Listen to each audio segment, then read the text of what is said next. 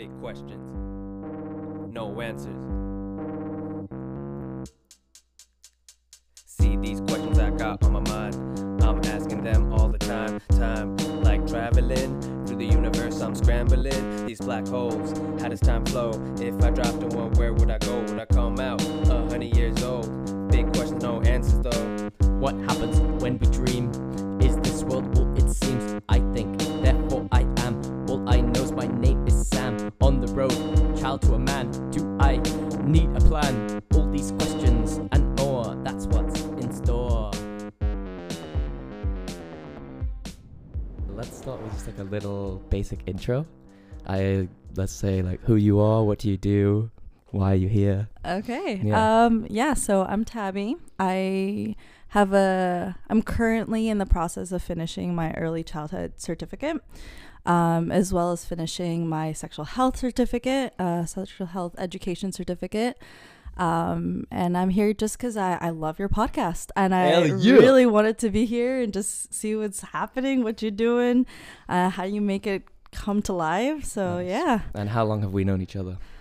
What is it now? 4.5 years since first year? Getting old. Yeah, dude, we're getting old. old, man. We graduated Oh, university it's now. crazy what's happening. I have kids, so I work with kids now, and they're like 5 years, and so we're talking, and they're like, "Oh, you're so old, you're so old."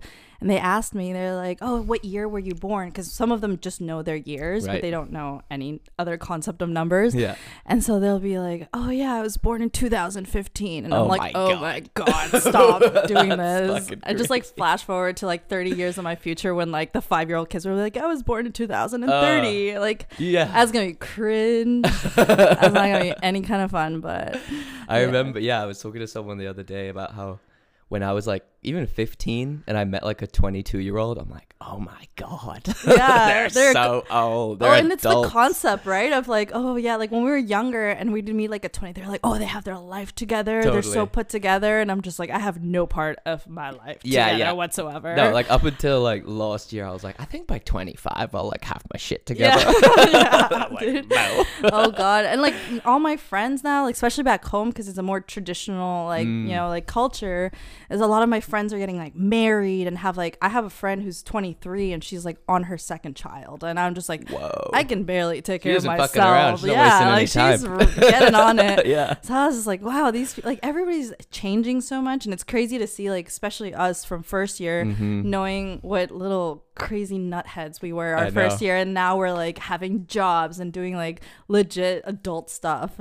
It's very interesting to see. It's This fun. transitionary state, it's really interesting. It's like it's almost like the adolescence of your adulthood. You Oh, know? yeah. It's like another adolescence. Like Oh, kind yeah. of coming into your own and Yeah, I definitely think that there's I think when you look at like development, right, you look like, oh, you have your toddler years, and you have then your your childhood, and then you have your adolescence, and then you go into like adulthood right afterwards. And I Right. definitely think there should be a big buffer. right in the middle of your like early 20s, where you're just like, you're not an adult, Yeah. and you're not a child or a teenager Totally. anymore, but you genuinely don't know what you're Yeah, doing. you don't really fit in. Yeah, in any category. So yeah, it's fun. Awesome. And we just talked about this. Do you want to go through the whole rundown of where you're from?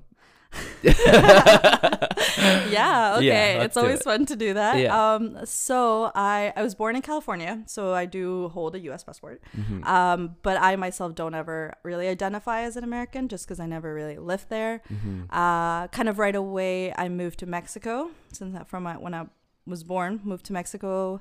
Then I lived there for about 7 years. Then I moved to Shanghai for about 9, and then I did Singapore for 3, and then I came here to Vancouver. So yeah, moved Crazy. around a lot. It was fun though. It was Yeah. really fun. Made you who you are. For sure.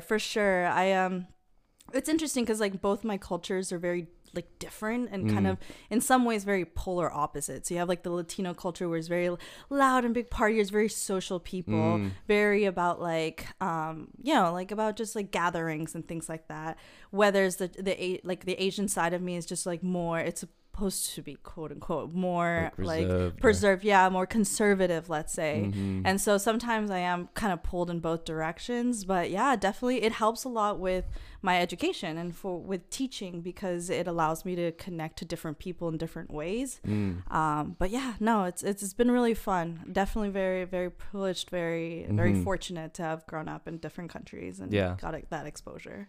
Yeah, it's something I like didn't realize was going to come in contact with as much as I have here. Like in Vancouver, it was not, I don't know, I didn't realize I was going to meet people that their like list of where they're from is like literally 10 to 12 countries in some cases. Like it's just it's ridiculous. crazy. Vancouver is so diverse. And yeah, for sure. Like when I came here, I was like, oh, like everybody probably just grew up here or grew up somewhere, and then I meet people who are kind of a similar background as me, where I was like, I'm from here and also from here, and I grew up here and there, right? And it's amazing because then you just learn so much from someone. And like, I don't know, the people that I meet that are like, oh, I'm so boring, I just was born here, and I was like, I find that also amazing, because you got to know your neighbors, and you know the person who sells you donuts. It's a whole different world for me, and so I find that pretty amazing too. So, no, 100%. Yeah. How about you? Grew up where? I was born in England and then left when I was 8 ish, and then moved to Chicago and then lived there for 3 years. Nice. And then moved to California. Right. Okay. The East Bay, and then I lived there until I was 18. Okay. And then took a year off and then came here. Yeah. So you've been around a little bit too. Been around, well. I've been around the block. Illinois is nice. My parents just moved to Chicago. Did they? As well. Yeah. Oh, no way. Yeah. Nice. North of Illinois. So cool. It's a very nice area. Yeah. Sick. Cold as yeah, I don't miss that. Okay, my big question for you. Yeah. Something I'm pretty sure you'll be able to speak on, and almost kind of dug into it already. So, how much of who we are as adults is shaped by our childhood experiences? Ooh, good question. I mean, I got my major in psychology, so I'm a big believer that a huge part of who we are, our personalities, is a lot more, it's based on our childhood, our experiences, as well as, who raised us, how we were raised, the relationships that we have with our family. For example, a big one that comes up is attachment styles, right? And so the attachment styles that you had with your parents growing up is kind of a reflection and tends to be a pattern of how you have an attachment towards a partner or towards friends. I'm a firm believer, especially when I work with kids every single day, I can see a lot of the patterns that, they're more reserved or they're shy, and then just kind of can already kind of see how that's going to translate into their older years.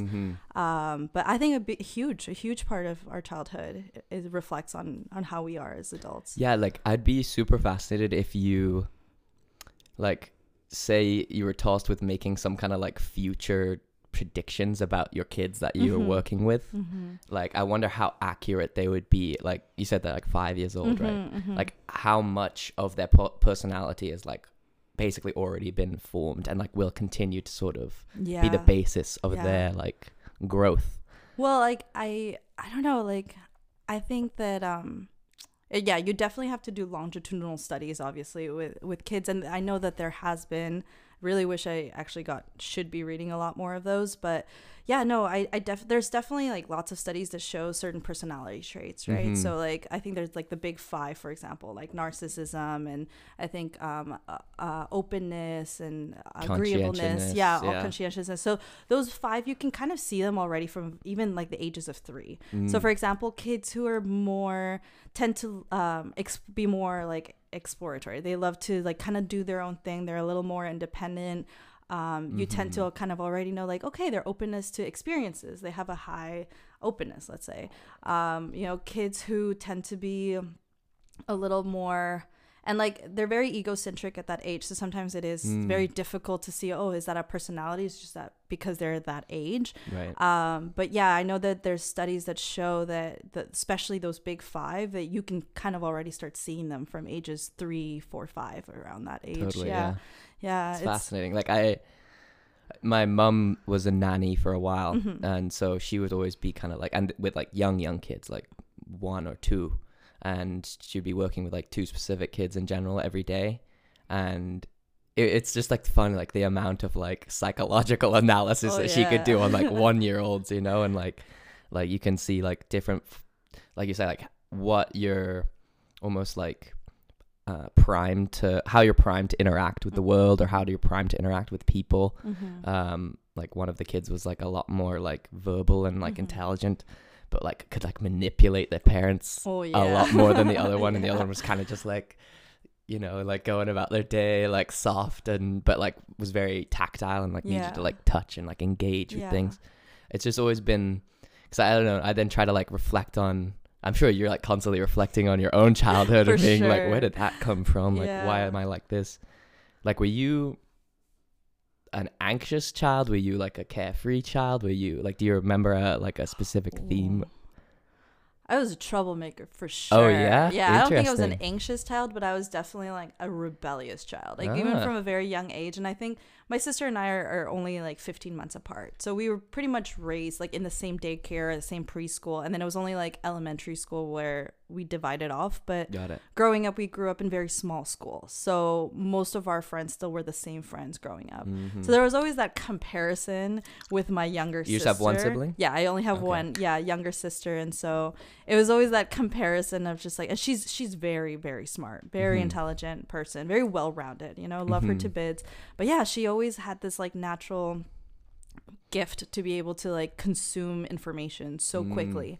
I struggled with that. And so same thing with sports. Like she tried a sport and she was like magnificent at it. And I'd practice and practice and practice. And hence why I quit football, because it's just like I would always just get compared to her. And so I think a big part of why I rebelled so much was just, even as this little kid, as my parents would be like, why can't you be more like her? Why can't you, you know? And so I'd always be like, oh, you know what? I'm going to break the bed now. Like, you know what? I'm going to lock her in the bath. Like even from little, like my parents would tell us stories is like I'd lock my sister in the bathroom or something like something dumb like that. I was just like, love her to bits now. Yeah, I definitely was a rebellious child. But you're older, right? I'm older. Yeah. Interesting.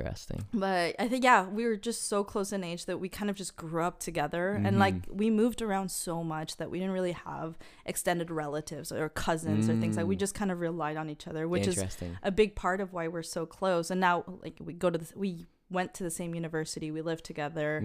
A lot of our friends are mutual friends, and so I think that but in terms of us growing up, like that's another reason why I love psychology and even like sibling psychology, because you can have the same experiences, right? The same nurture per se, but yet it's a whole different world. You know, like we still had the same parents, we still had the same education, things like that, but we just took to it so differently, and we're completely different in so many ways.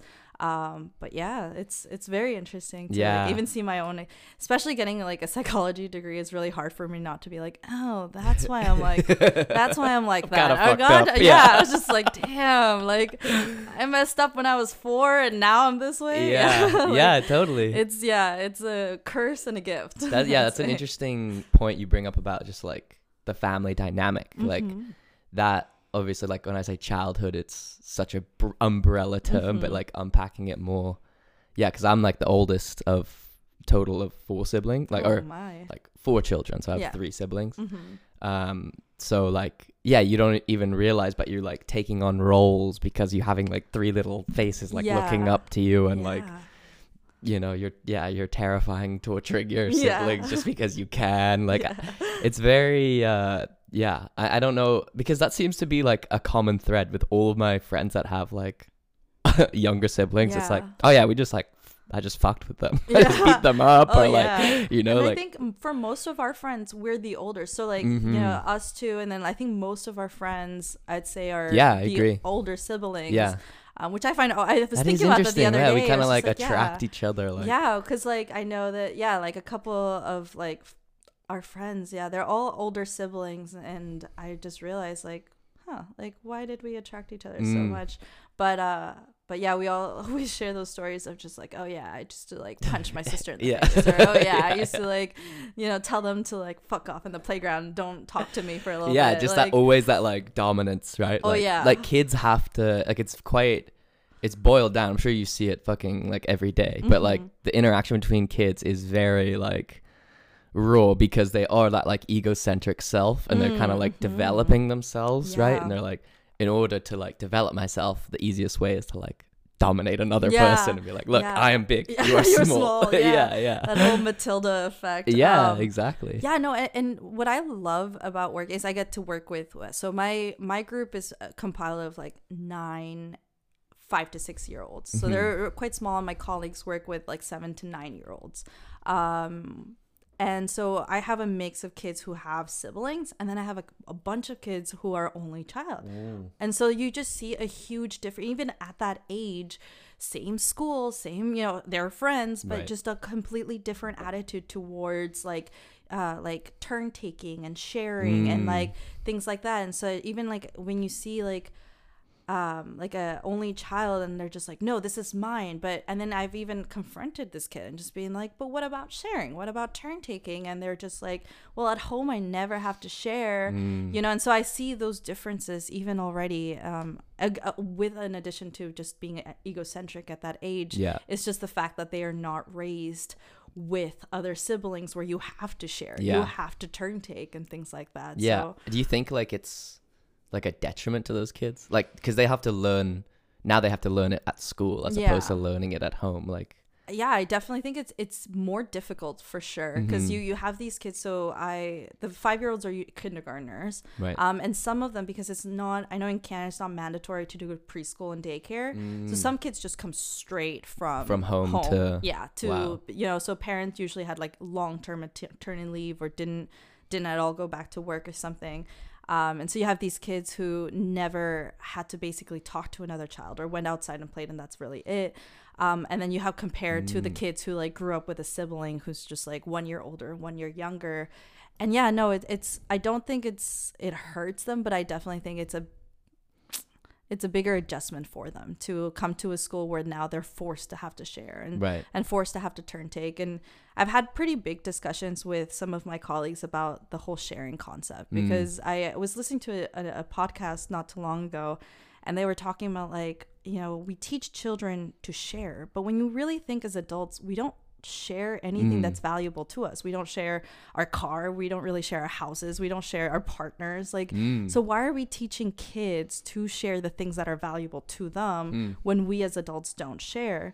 And so I don't know, it went into the whole conversation of the difference between sharing and turn taking, and then having to be okay with the fact that if a child says they don't want to share something that they're playing with, as adults, like, we have to learn to be okay with that. We have to teach the kid it's okay to share, but when you're done, pass that on to somebody else who wants to also play with you. And because as adults, right, if somebody's like, oh, I want to come and like chat with you, and you're just like, I really don't want to talk to you, we would say that's okay, right? It's your personal space, your personal time. But as kids, we're almost like forcing them to have to spend together all the time. So I don't know, it comes into I wonder though, like, is there like at what point is it like when you make a concession to a kid, like if he just keeps saying like, no, it's mine, I'm playing with this toy right now, like this is mine, it's mine, like don't at some point the kid has to learn that it's not his, you know what I mean? Like you have to make that intervention at some level. And that I think that's a matter of just like talking to them, and I'm a big believer talking to them like adults. Like there is no point of me like having that hype it like, oh, like, you know. And so I'm a firm believer like sitting them down, pulling them aside to be like, look, I understand that you don't want to share, that's okay, but you know, Johnny here really wants to play with your toys too. I know at the school that I work in, we don't allow them to bring a lot of like their own personal stuffies or whatever, just because it turns into chaos. But the stuff that we have at the center where they're like, I'm playing with this, it's a matter of just explaining to both of them like, okay, he has this right now, but when you're done with it, Johnny also wants to play with it. We got to make sure that everybody gets a turn. So instead of trying to push them to share it in the moment, we got to teach them to turn take. And, you know, like use it up a little bit, and then have kind of train them to have the mentality that it isn't yours. Right.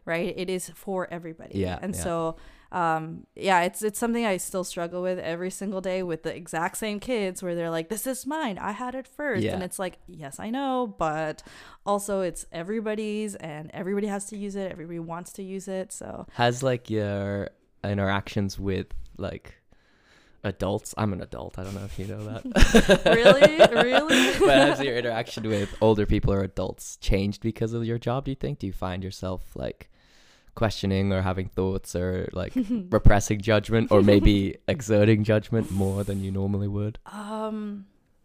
For sure. I think it has changed. I've been working with kids since I was probably about 14. So I've been I started off babysitting, did a couple trips teaching English. So on and off been working with kids for a very long time. But this is the first time that I'm in a permanent position. Yeah. And like my entire day from 8 to 6 consists of just children. So it's very hard to, just in the physical matter of just like talking to people, like my voice is a little bit higher when I talk to kids, right? I still talk to, when I'm serious, I still talk to them like I'm talking to you, but it's about like when they get hurt, for example, it's like, oh no, are you feeling, or when they're like really upset or frustrated, you're like, I see you're frustrated, is there anything that I can do?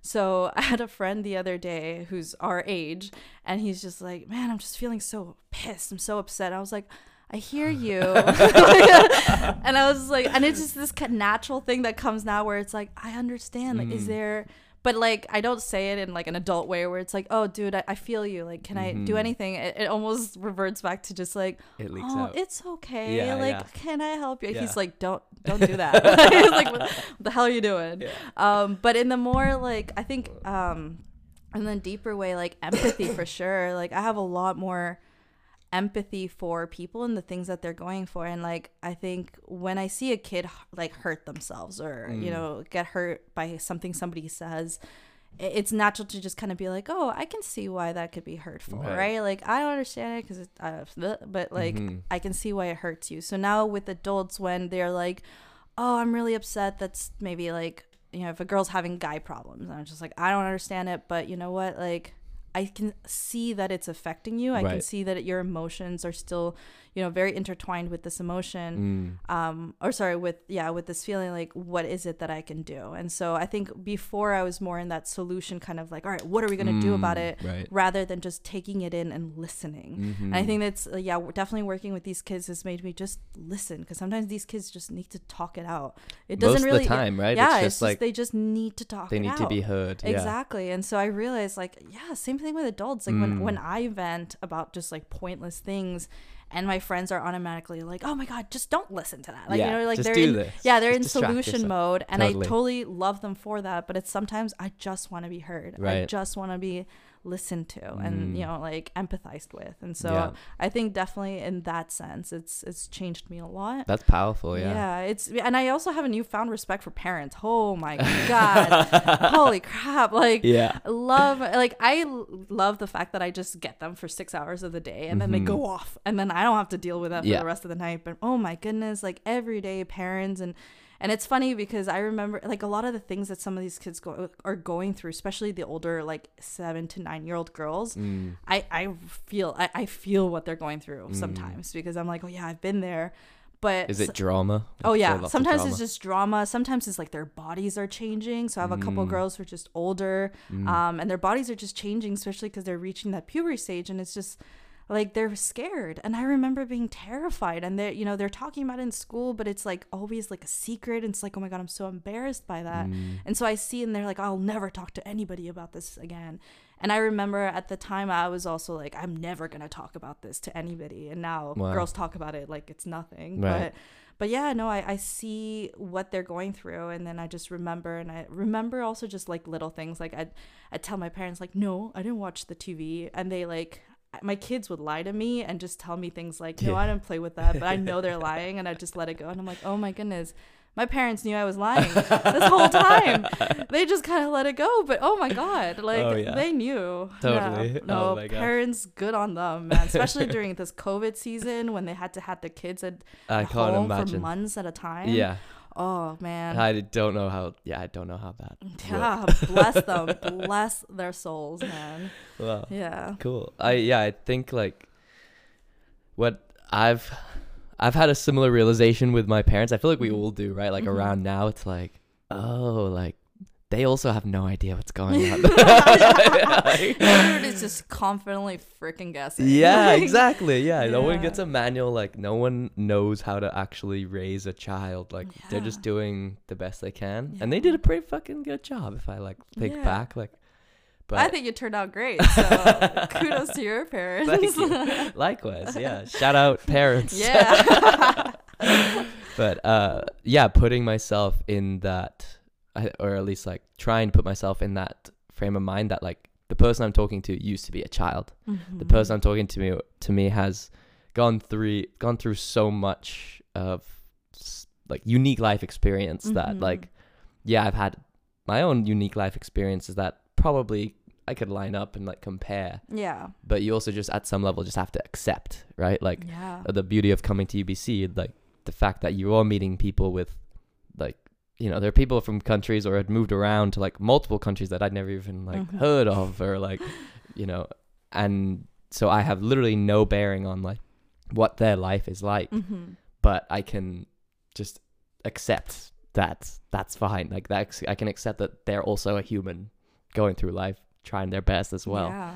And I don't need to like focus on the things that make us different, or even the things that make us the same. It's just like coming at an interaction with like an equal head. Yeah. But yeah, do you see adults as like grown up kids now? Oh yeah. Yeah. No, there's a lot of like, I talk more to like, I'd say like out of all my kids, most of the moms are usually the ones that come pick them. So I have a bigger interaction with them.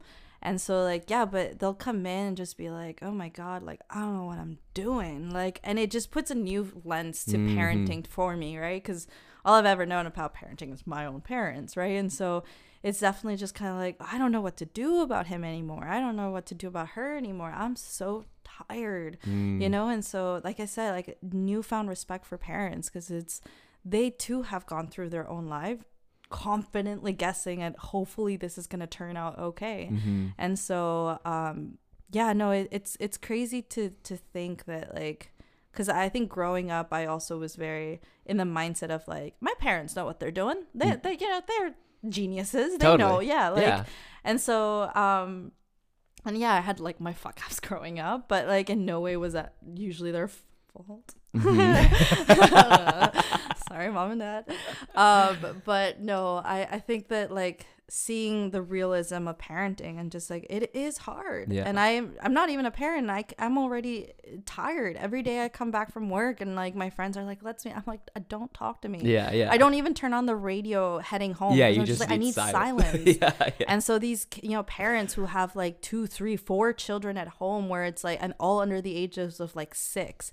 And you're just like, Jesus. Especially like single mothers or single fathers who are just doing it, you know, trying the best they can. Yeah. And so I've had, you know, moms being like, I'm terrified of COVID, but I have to send my kid to school because I need to go back to work because that's the only way I can support myself. Or, you know, like there was a big thing a couple months ago where it's just like, maybe they're going to shut down schools again because COVID increasing. And they're like, I don't know what I'm doing.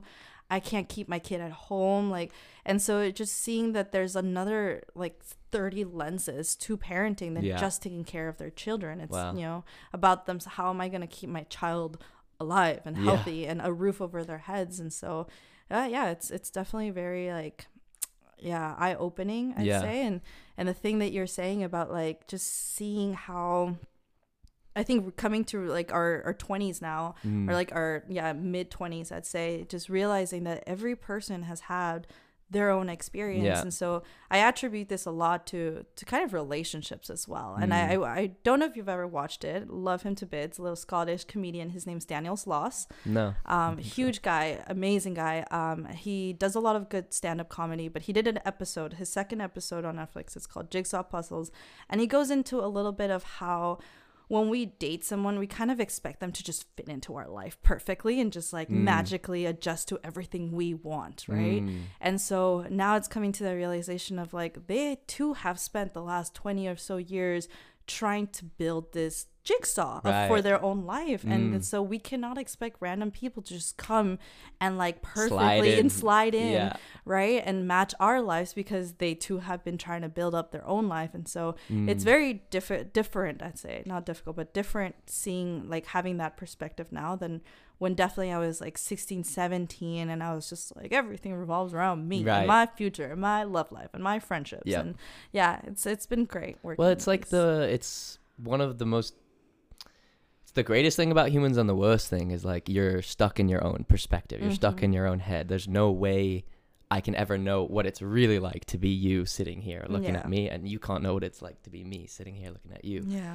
It's maybe like I have this like idea of the future that Ahmed and I were kind of talking about. Maybe one day they're gonna like, you know, chip us or upload us, or Wouldn't put it past them. yeah, Like, and then wouldn't put we it past them. can, you know, like take this weird 10,000-foot view of all of humanity, and then maybe we'll be able to actually work together. Yeah.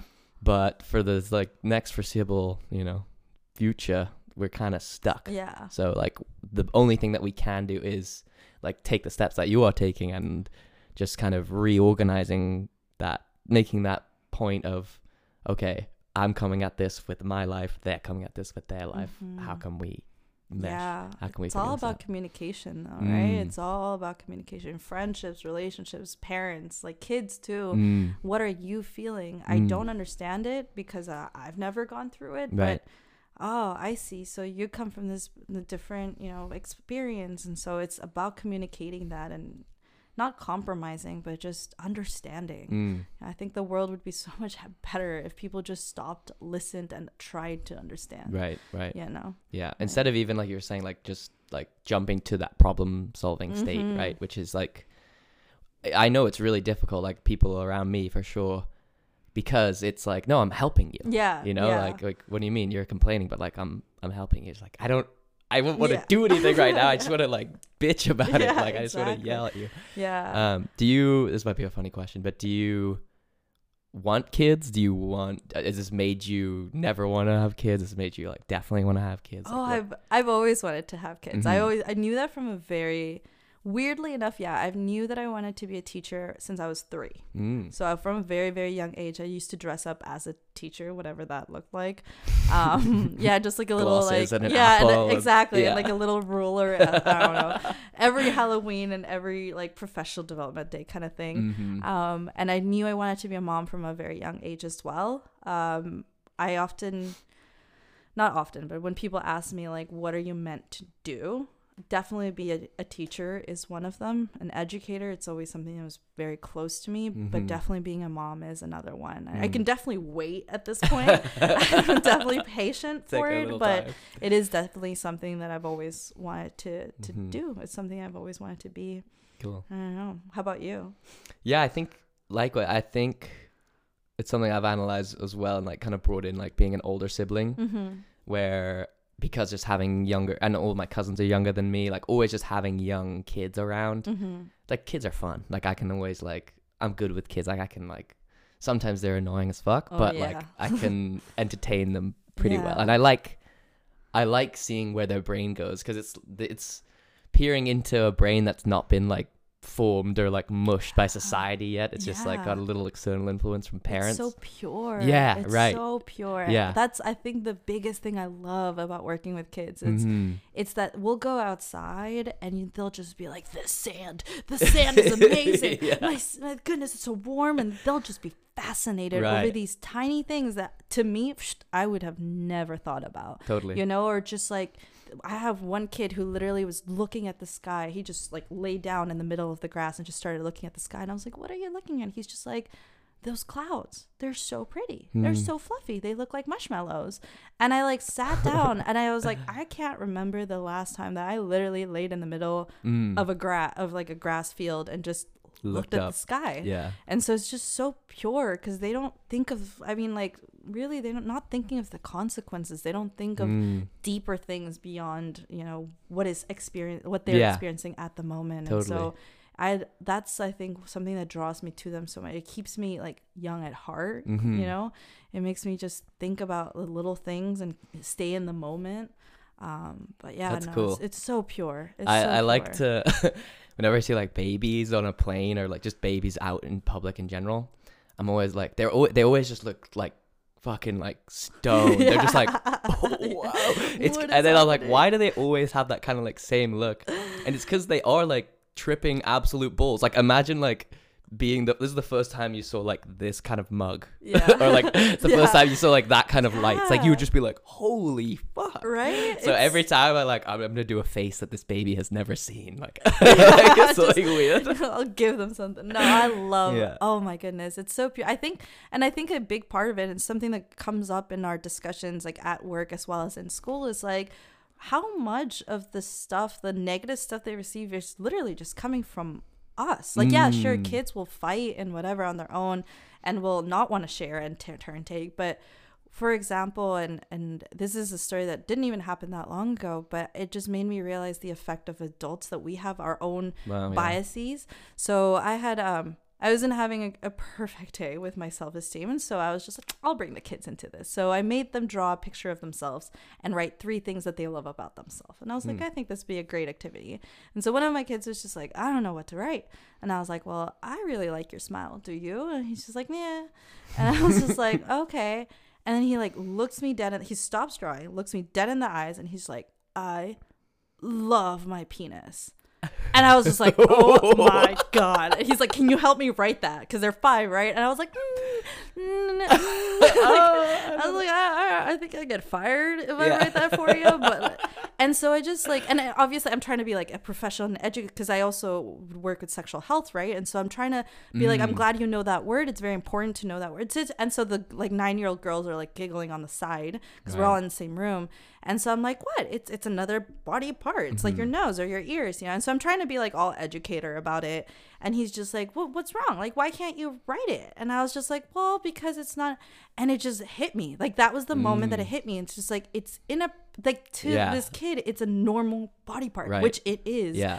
But as an adult, you're just like, that's not something that we do in society. inappropriate. Exactly. Yeah. We can't write that on a piece of paper and put it on the board for parents to see. Like, and so just that was like the moment of realization where it's just like, how much of the things that, you know, the biases or whatever are coming from educators, from parents, from without even knowing it. Or like, well, like this kid was so confused as to why these 9-year-old girls were giggling at him saying this word.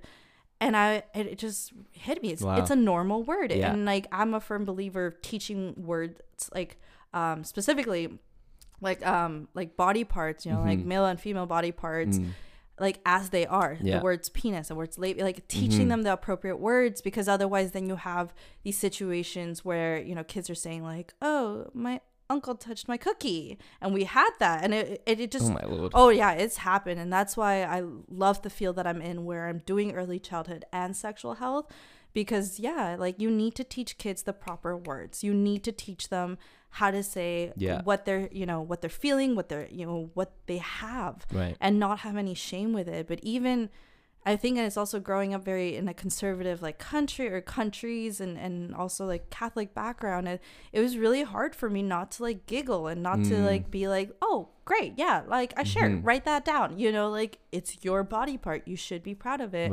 It was very difficult because, like I said, as adults we're just like, don't say that, don't talk about it, we don't, you it's know, taboo. it's so taboo. So I don't know. Strange. I think like the society like will just kind of produce this straitjacket, like whether you know it or not. It's like when you get a bunch of people together and you have to make concessions and come to like meet people in the middle.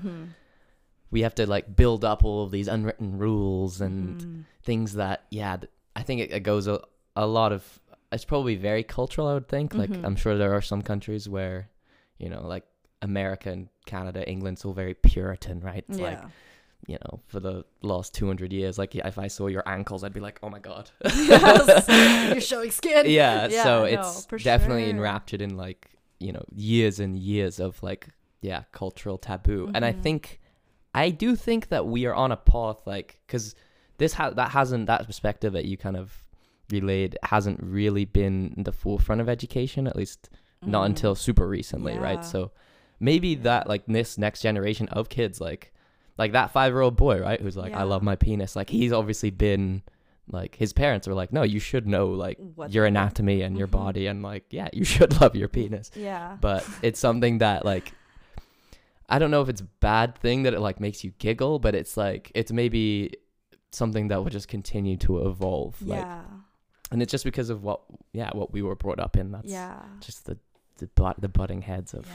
you know. It's crazy being in North America now, and especially Vancouver was one of the most liberal cities in the world, right? And then coming from like China and Singapore was very conservative, you know, especially with LGBTQ communities. It's like we don't talk about it. We don't talk about it at all, you know, and like if you see it, you don't comment, you don't look, you know. Same thing in sometimes in Mexico. Like now it's a bigger community, and so people are more accepting, but it's still, because it's still very Catholic based, it's still something like my grandma from a very young age would be like, don't look, you know, don't Wow. look, you know.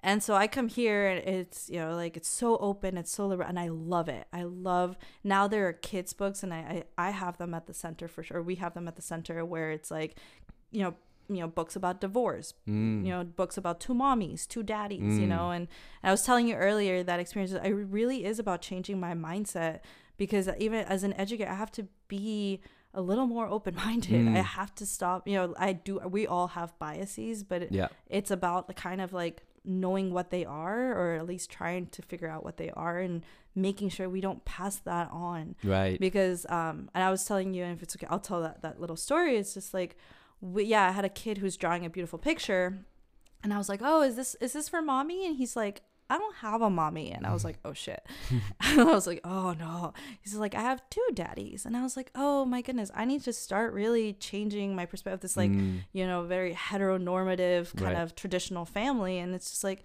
because that's what I was raised with. That was like, and everybody in my school had, you know, one mom and one dad, and that was it. Totally. And so here in Canada, you have a lot more diverse and different family dynamics. And so, and that's something I love, but it is something that I'm going to have to start training myself not to be like, oh, you know, is your parent coming? Is your mom coming? Is your dad? You know, because some kids are not raised by their parents, you know, as aunties or grandmas, things like that. So it is, it's definitely very interesting. Yeah, but I think it's great that you are like, because there could be an opposite reaction to that, be like, oh, well, like that was my like frame of mind growing up, so I'm not going to change it. That's set, right? Like, but when you're brushing up against these things that are challenging those views, you have that opportunity to either be like, okay, this doesn't really fit into my current worldview. Am I going to like change my worldview, or am I going to just kind of ignore that existed? And I think the more people that can maybe not even change your worldview, but like kind of reformulate, right? Like recalibrate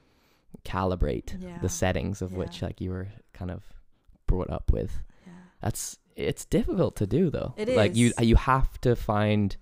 You have to seek out experiences that lend you the opportunity For to do sure, it. Like you're probably not going to be able to do that by yourself. Like if you're just sitting in a room, right? Like you wouldn't be rethinking your... And it's not just that, but like just training yourself, you have to come. So even after that experience, the amount of times that I still said, is your mom gonna come? Not to this kid, but like to multiple kids. And just the assumption that every kid has a mom, every kid has a man. And so it is just about like different, I was like catching yourself in the moment, be like, sorry, is your guardian gonna come pick you up, you know? So it's really just like about experiencing and being open to those experiences, being open-minded that your biases are your biases, you know, they're not to be put into a 5-year-old child so that they could feel, you know, shame or whatever.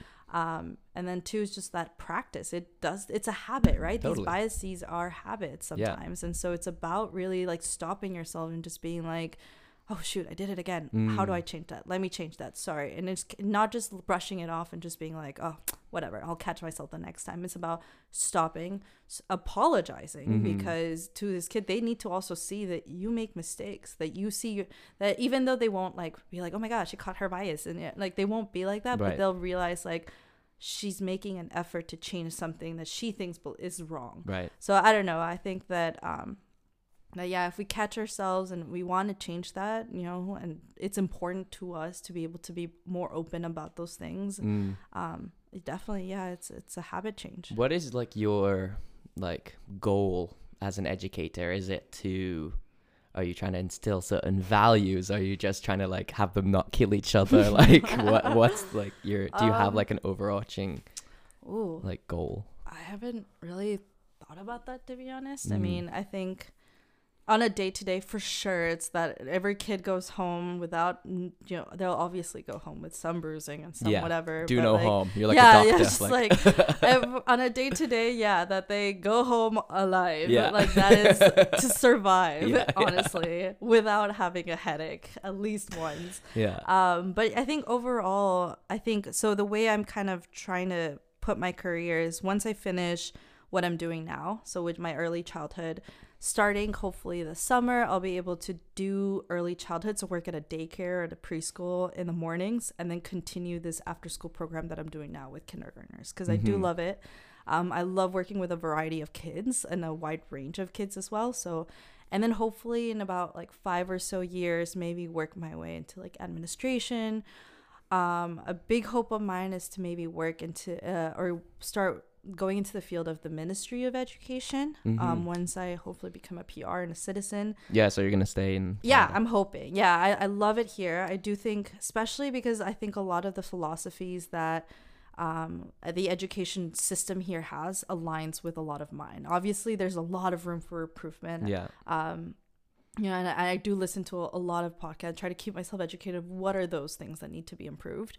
But in terms of just like a lot of the openness, the diversity, the inclusion, the kind of Montessori / Reggio Emilia kind of philosophy aligns a lot with mine. And I guess, like I said, I grew up in a very kind of in a system where it's very much about results. You know, is your kid, that they meet the standards that need to be met by the time that they're a certain age. Right. Whether it's like the Reggio Emilia and the Montessori, kind of like more about the progress, about the process. You know, it's like, are they, yes, they might not really know exactly what number is what, but they're able to recognize it. They're able to kind of explore their own world, and it's not really about the results so much as about the process. And I personally prefer that. What I'm hoping for is to kind of work with in a team or in a ministry that kind of works towards looking at education in that way, about a process rather than about results, because I've seen so much harm come from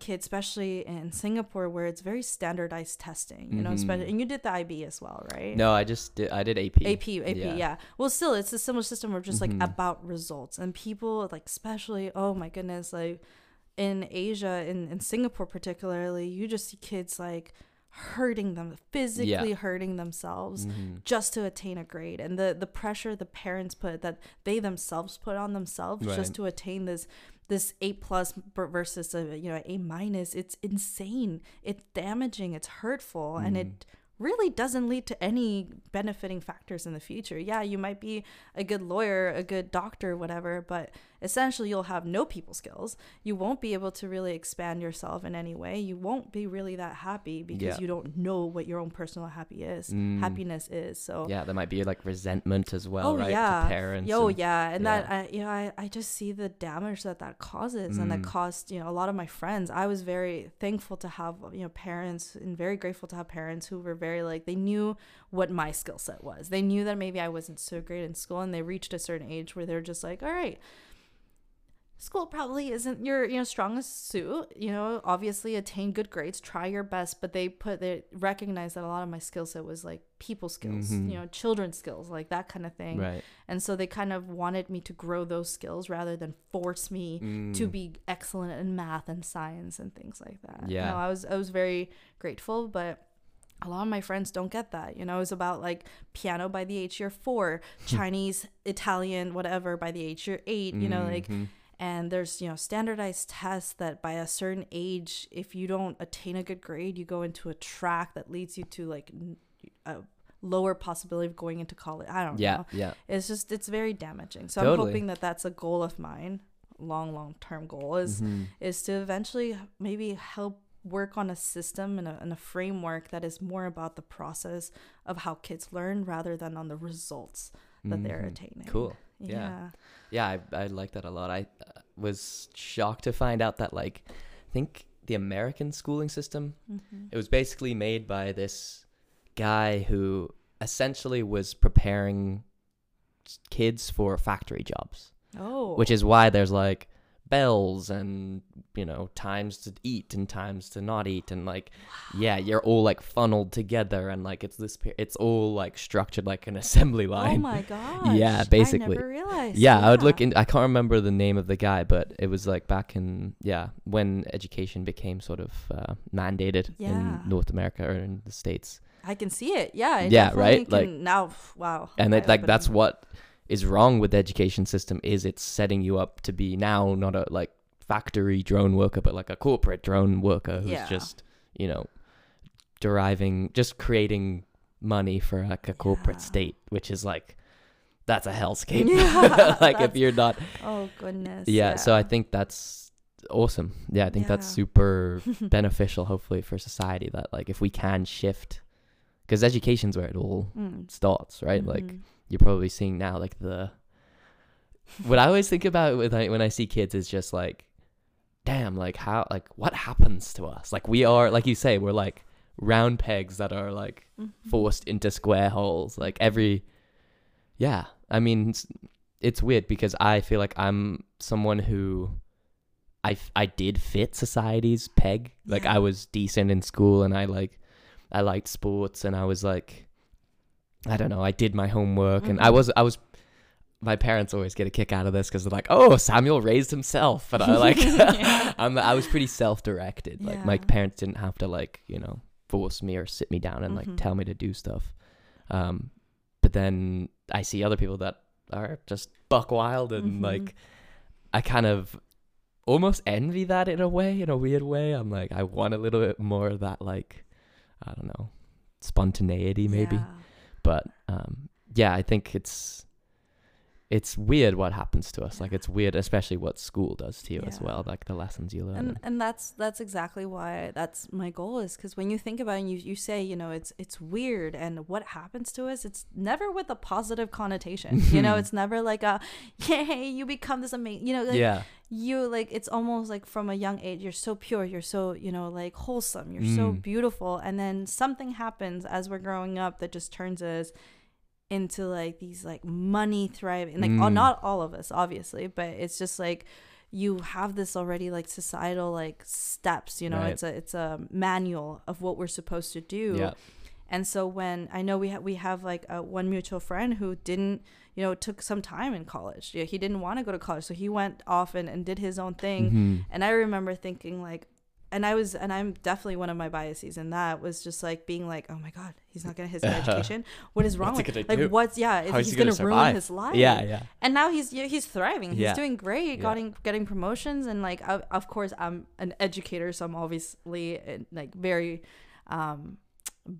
I'm a big believer of always getting an education, and no matter what. But yeah, it's definitely this, like, we have this manual that society somewhere along the line gives us, so after elementary, and that's why people find it so hard once they graduate university, because we have this manual like, okay, you start elementary school, after elementary school, middle school, high school, university.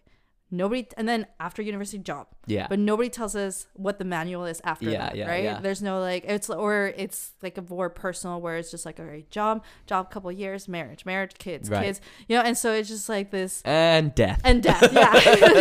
Exactly. And so there's never a manual of just like, enjoy your life, take a year off and do whatever the hell you want, like. And so I don't know, it's just definitely like something that, like, in that process of teaching kids about the process rather than the results, is like in everything. University for me, one of the reasons why I struggled a lot in university, but one of the reasons why I loved it so much, even when I struggled, was because I had people, because there were so many moments where I just lived, you know, where I just like remember, just like, I remember once we went to like Wreck Beach, it was butt fuck cold outside, we were just sitting around the campfire, and I just remember looking back and just like literally sitting back and just watching everybody like sing songs and just living it and enjoying the process of this. It wasn't just about my grades and about this conclusion of graduation. It was about actually enjoying myself and balancing my life, and I think that a lot, and I'm not perfect at it for sure, like I still have so much work to do in that, but I think that a lot of people miss that out, and as a result, they, you know, finish university, get a job, and they're like, well, shit, am I stuck in this job? Like, I'm not even happy with this job. I Yeah. just have a job that Right. pays really well, Yeah. but I'm not happy.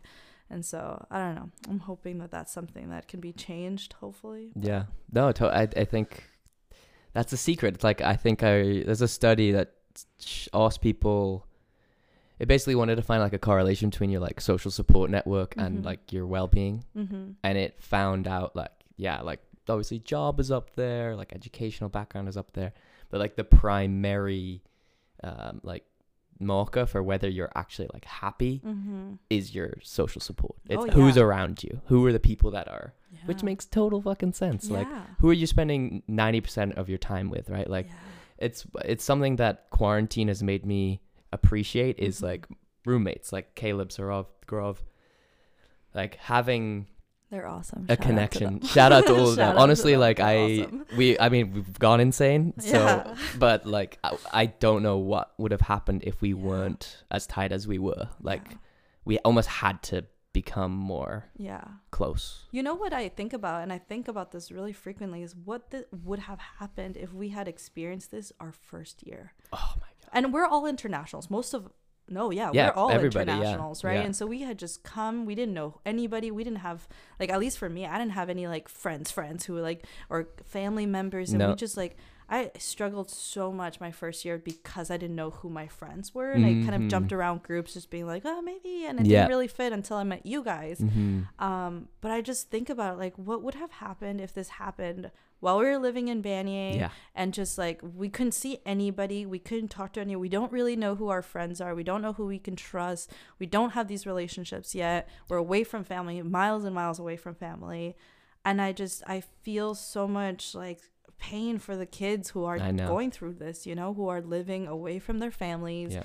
trying to make it through first year university, which is not easy for anybody, online nonetheless, you know. Ugh. and they don't have a support system, and it's like fuck. Yeah, what do you do? Like, I agree, and it's something that everyone's talking about, but like the downstream effects of this Oh, are yeah. gonna be whack. Like, I don't know what's gonna happen to I don't- society, but yeah. yeah, like already what scares me is like, yeah, definitely taking like your university experience Mhm. away from someone. That's first year was pretty formative. I don't know about you, but like for me, I think I like you said, like you figure out who your friends are, you figure Yeah. out what your values are, Oh right? yeah. Like Oh yeah. what you expect from other Mhm. people, like romantic relation. All of Mhm. these things are a lot of times happening in first year, but also like there's also this crazy subset of the population now that's just shut themselves away, Yeah. and they've been like told like it's good, like good, you're doing the good thing. It's Yeah. like cutting yourself off from society, and like Yeah. we do not do well with Not at all. isolation. We're social people. Yeah, We yeah. are, and even when you call yourself like a hermit or an Mhm. introvert, you're still social one way or Yeah. another. Whether it's gaming with your buddies and stuff, but at a certain Mhm. level, you're just like, I've had enough. Totally. And so I was listening to the radio earlier today, and there was this.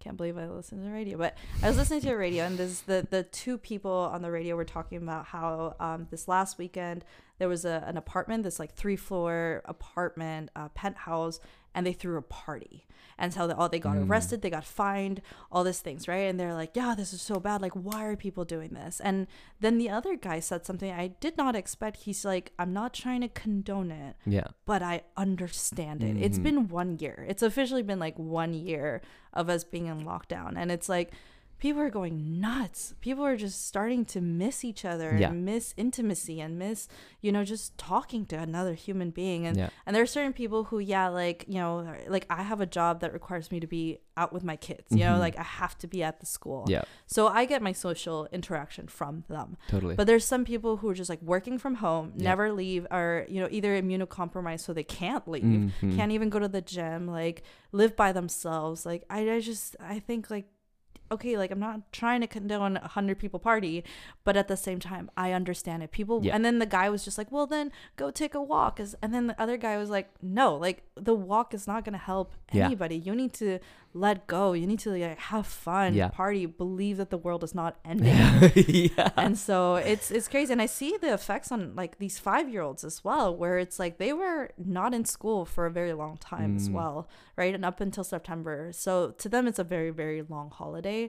but because they essentially missed almost a year of their education, or the education was done at home, they have a harder time paying attention now. Yeah. Because like I think sometimes also when, and parents like, wow, they did a great job, but it is very different for each child, right? So some kids, I think, and I was talking to one of the parents, she was like, yeah, like he'd get really upset and then we'd stop for the day and then we'd move on to, so his progress was not as let's say as quickly as others, but as a result, now he's in school having such a hard time paying attention, because when he was at home, his first year in school, he was basically just kind of slacking around a little bit. Yeah. So I see the effects of COVID on these kids, and even like the small things where I'd be like high five and they're like, oh, we can't high five. Yeah. Like they'll call me out on it, and I have to be so much better at this now, but yeah, no, they call me out, or like they'll sneeze. Like one of my kids just like sneezed out, and then the other kid was like, no, you have to cover your mouth.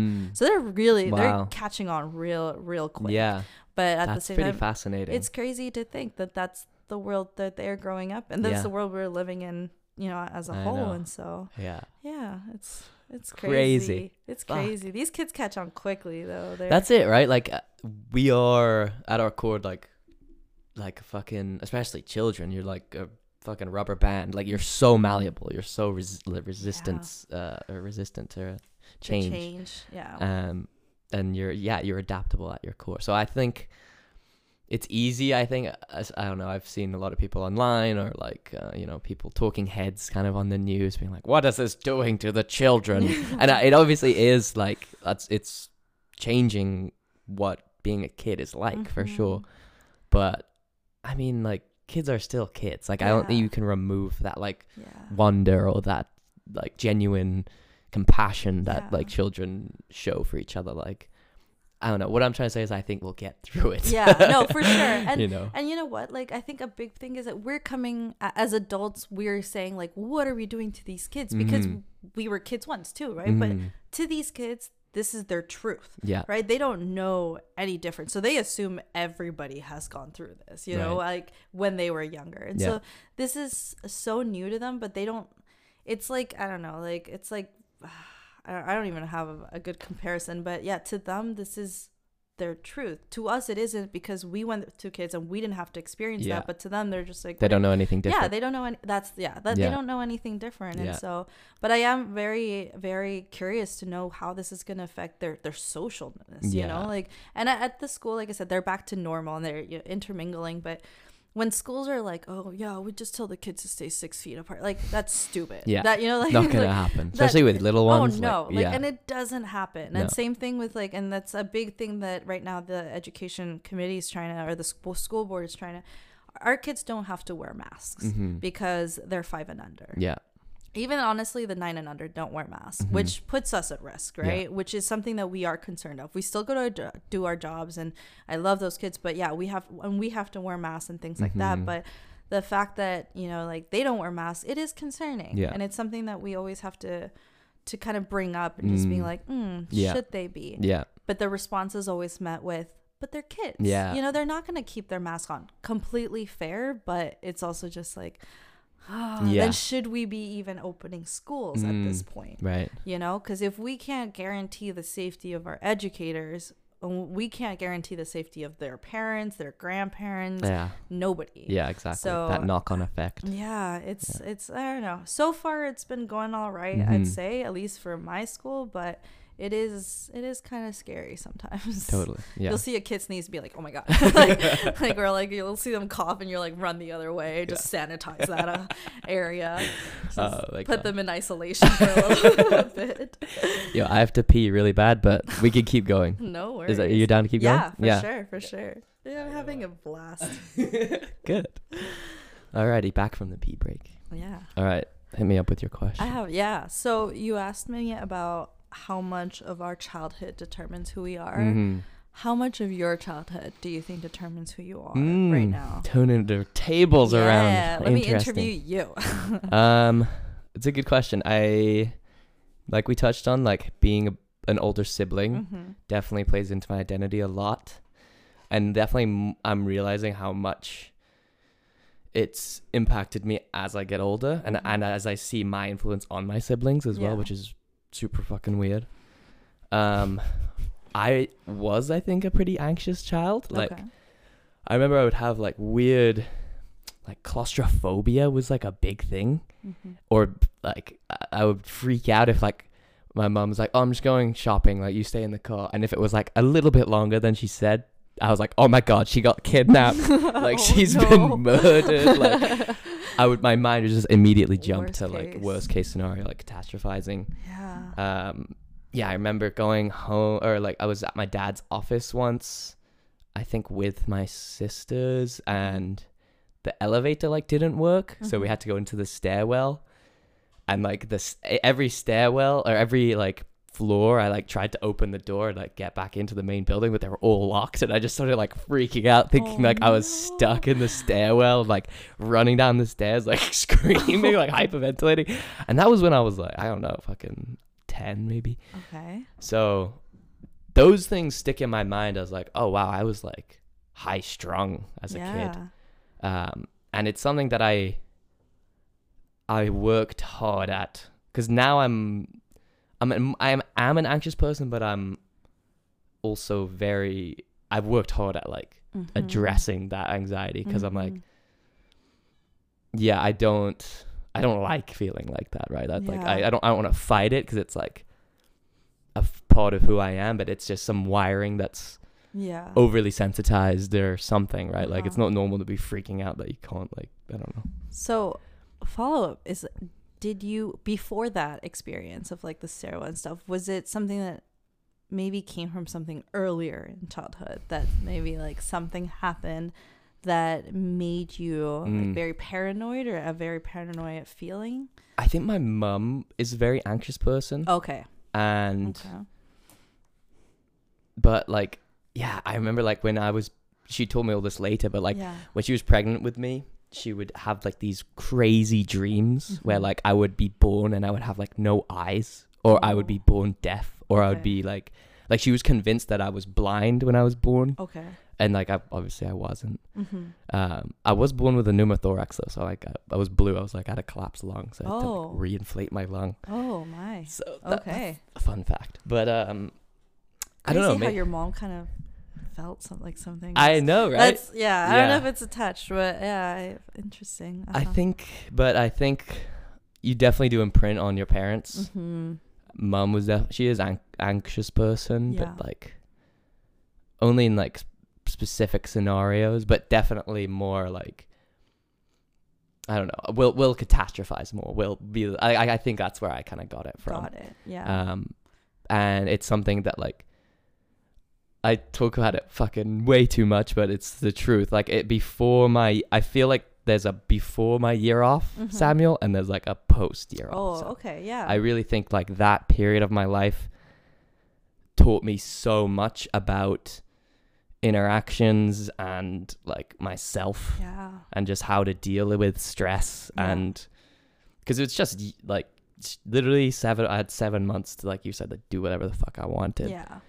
And I was doing it in Asia for the most part, but it was like just you're jam packing in life experience into like a very short period of time, right? And especially in a place where like India, where it's just so on. You have no choice but to be on all the time.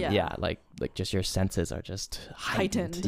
Everything is going. So I think that it's been a process. But and I don't know, because I laid obviously good groundwork as well as a child, and like I had an awesome childhood. Like constantly, a lot of my life is like outside, and like my parents made it a thing to like, we'd go on holiday, or we'd go on like every weekend we'd go on hikes, or we went on a bunch of road trips when we first moved to America. Like very like adventurous, and like that definitely instilled in me to like go and explore and experience. But I think a lot of who I am is my childhood, but a lot of it is, okay, I notice these patterns from my childhood. How can I address and change? I love that. Yeah. Yeah, no, I relate to that a lot. Mhm. I hear you. My mom hates it when I do that now, but yeah, I really do. It's and yeah, in terms of our parents and the habits that they have, like, Mhm. now that you said it, like, I wasn't a very anxious child, but now as an adult, because of like sometimes like the things my parents did. So my dad is one of those travelers who is 3 hours early to the airport, Mhm. has to have everything printed. Even if you have your boarding pass on your phone, it has to be printed. Everything has to be scheduled, things like that. And so I would like growing up now, I'm one of those who has to, like, I am not one of those people who are just like, yeah, well, I'll just travel there and see what happens and figure out what I can do. And I think part of it is yeah, my parents, just because that's never how they traveled. I think another part is that the difference in gender. I think as a woman, you have to, I think it is harder to travel. I know a lot of women who have traveled on their own, and definitely kudos to them, and I've definitely done it, but it is a little harder because you have to be more safe, you have to be more aware. There's certain things you can't go to the bank at 2:00 in the morning, like a dark alley kind of thing. And definitely in some countries there's a certain way that you have to dress, for example. So but yeah, no, it's definitely the parent habits that are definitely there sometimes. And in terms of that whole like pre versus post, that 1 year, I get that. I really do. I think some people have that like once in their experience, or like a huge experience that happens very like dramatically, let's say, that like it's just like, oh my gosh, like I'm a whole different person. I think for me, I've had two of those kind of things. One is I also did a kind of a backpacking through Mexico and Costa Rica teaching English, and it was at a time where I also was kind of very confused of myself. Like I said, like I wanted to be a teacher since I was 3, but I got to the point where I was like, why? And I hadn't worked with kids for a little bit. Like I think it's been a year since I had worked with kids. So I kind of lost myself a little bit. I was also, I think it was second year of uni, and like I was a mess. Like I got my stuff done, but I definitely valued like friends and partying a lot more than I really should have. But yeah, no, I was very confused and very kind of distraught, just kind of like, is this even what I want to do? Like, what am I doing here? Like the old quarter life crisis. Oh yeah, like if I don't want to be a teacher, then what on earth am I gonna be? And so I was just so confused with my life. And so I went to Costa Rica and I taught, and I was like, oh my god, yeah, this is definitely, which gave me like a more career wise, I think gave me a more like a more fundamental idea of what I wanted to do. You had a direction. I have a direction, and that gave me some so that was like the pre-Tabby, where I was like, oh yeah, I have no clue what I'm doing, versus the post where I was like, okay, I have some level of like understanding of what I want to do. And then there was the second one was actually very, very recent. It was COVID, where I had, I think, my rock bottom in my life. Really? Yeah. Oh, it was hard, and I know it's been really hard for a lot of people, and but yeah, like for me personally, it was just my rock bottom. I've experienced depression before, and I've experienced sadness before, but never like this. And it was, like when it first started, I had like graduated a little earlier because I think all my professors were just like, fuck it, like we're not doing this, we're just going to take the average of that midterm, don't come to class anymore. So I finished like a month before everybody else did. So I essentially finished in February. And so I didn't have anything to do. My job closed down because I used to work at the hospital, and so non-essential workers weren't allowed. So I didn't have a job. I didn't have school. I wasn't, and at the first couple months was just like, yes, I have nothing to do, I can chill. But like by month 2 or 3, I was so lonely. And then my sister was there, and a couple of my friends moved in when COVID started, where we're like, yeah, we'll be each other's bubble. But what it led to essentially was just an immense amount of drinking. And so it was just something that like, yeah, we would do like 3-4 times a week, and it wasn't even like the chill kind of like kick back with a beer or two. It was just like insane amount of drinking. Get fucked, yeah. Oh yeah, and it was like maybe 4 of us, 5 of us, where we just get so fucked out of my minds, and essentially like after a couple of months of that, it just led to like depression, really bad depression, where, and I realized that when I like had applied to an education program at UBC, and I didn't get in. And that was like a huge setback for me because I was like, oh my God, I don't know what to do. I obviously not going into this program. Like, and you know, when you're in that state of just like, fuck life, you don't even have the motivation to look for life. You know, you're just doing, so you're just like, I would wake out of bed and just like, I'd wake up and just being like, what the fuck is the point? Like, I just want to go to sleep. I'd stay in bed for hours. My sister would come in being like, come, our friends are here, let's just chill, watch a movie, and be like, no, I don't want to talk to anybody. Until about July, when my sister was like, you need, like, I had hit rock bottom. Like, I was genuinely just done with everything and everyone.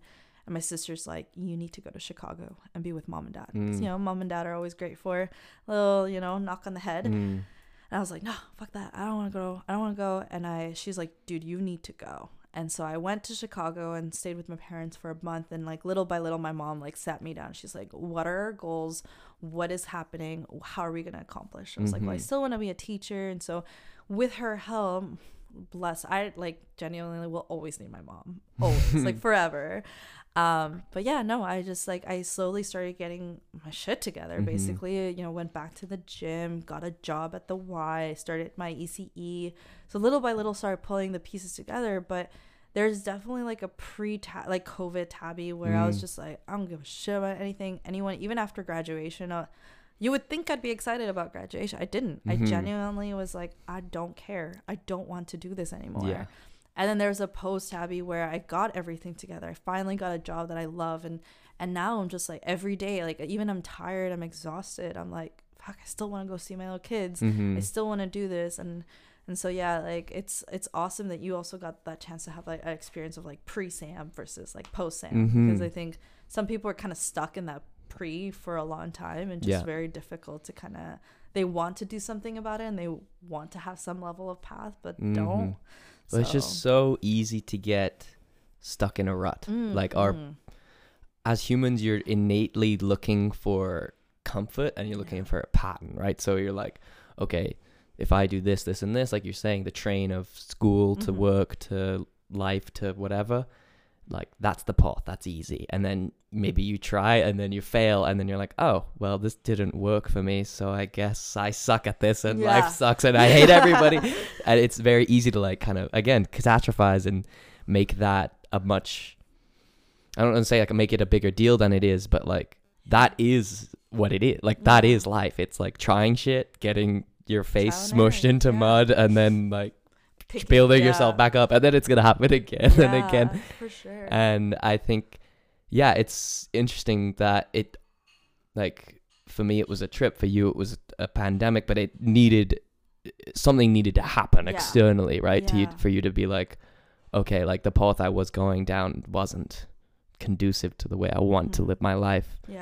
Shake it up, change. And like the importance of other people, right? Like you probably, you said you couldn't do it without your mom. Like I couldn't have done it without my parents or my support network. Like let me tell you, there's times on my year off where I was like, oh my God, the amount of times I was like on my phone to my mom, like, I don't know if I want to do this. Like this place is crazy. Like I got scammed and like I think everybody hates me. Like and then you're like, calm down.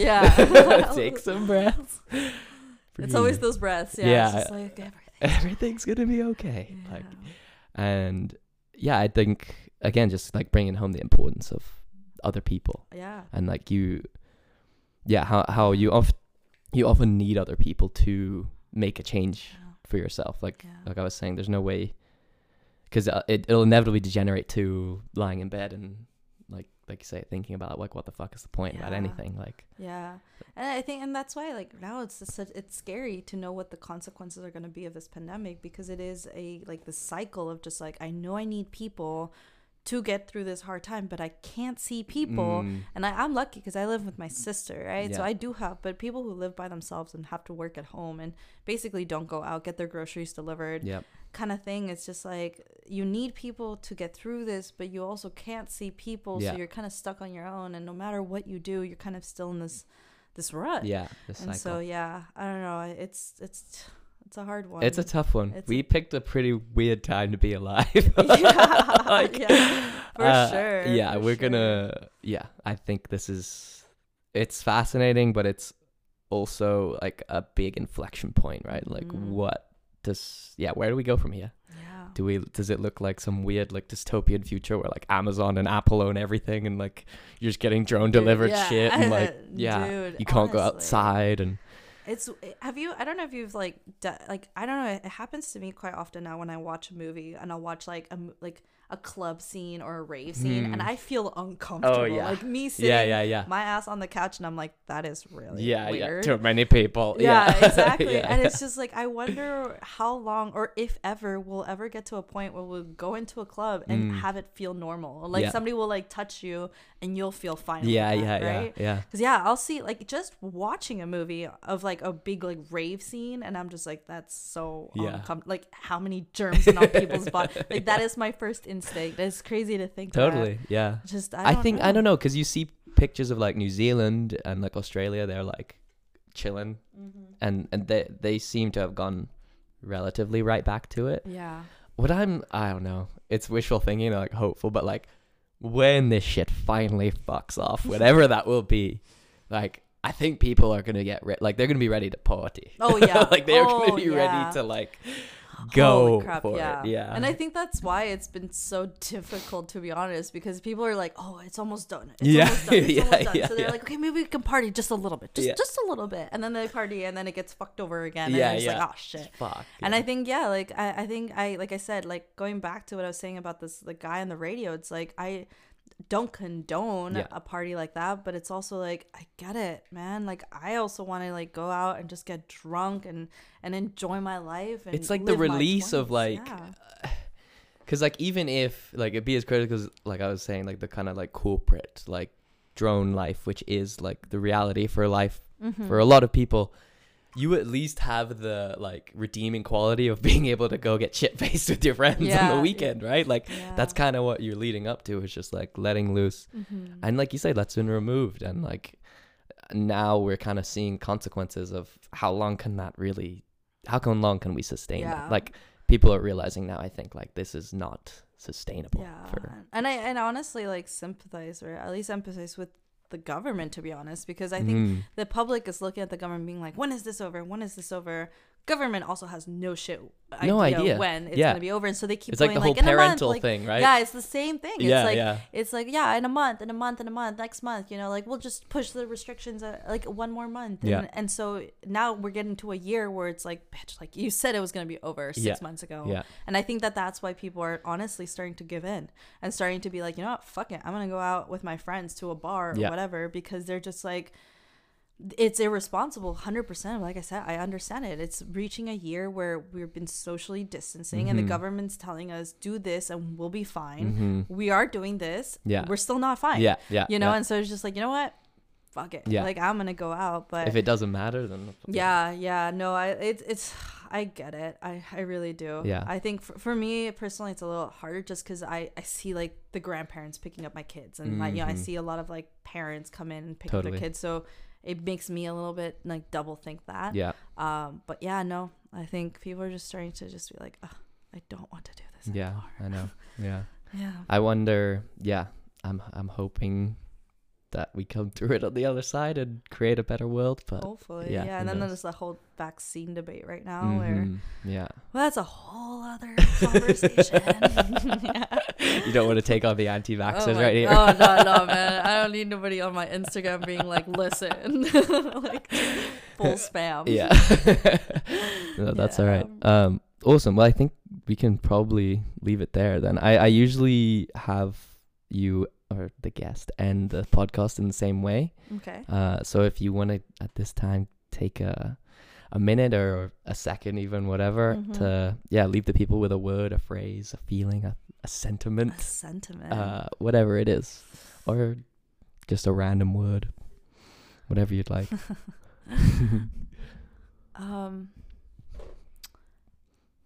think, and I say this as a person who values education a lot, educate yourself. Don't assume things. Don't use your own biases. Yes, everybody has their own experiences and their own stories to tell, and value those, but educate yourself. You know, like we live in a very, even myself, like, I'm definitely ignorant about some things, definitely not knowledgeable about many other things, but I'd say, like, before you can create an opinion, educate yourself, you know? So that's what I said, like, don't ever stop learning, because I think that's the joy, whether it's a hobby or whether it's learning about a new language or whatever it is. Don't ever, like, give up on learning. I think that's my beauty. little thing. Beautiful. Awesome. Thank you very much, Tabby. Thank you. Until next Big time. questions, no answers.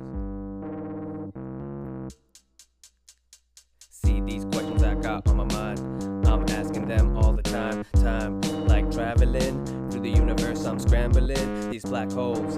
How does time flow? If I dropped in one, where would I go? Would I come out 100 years old? Big questions, no answers though. What happens when we dream?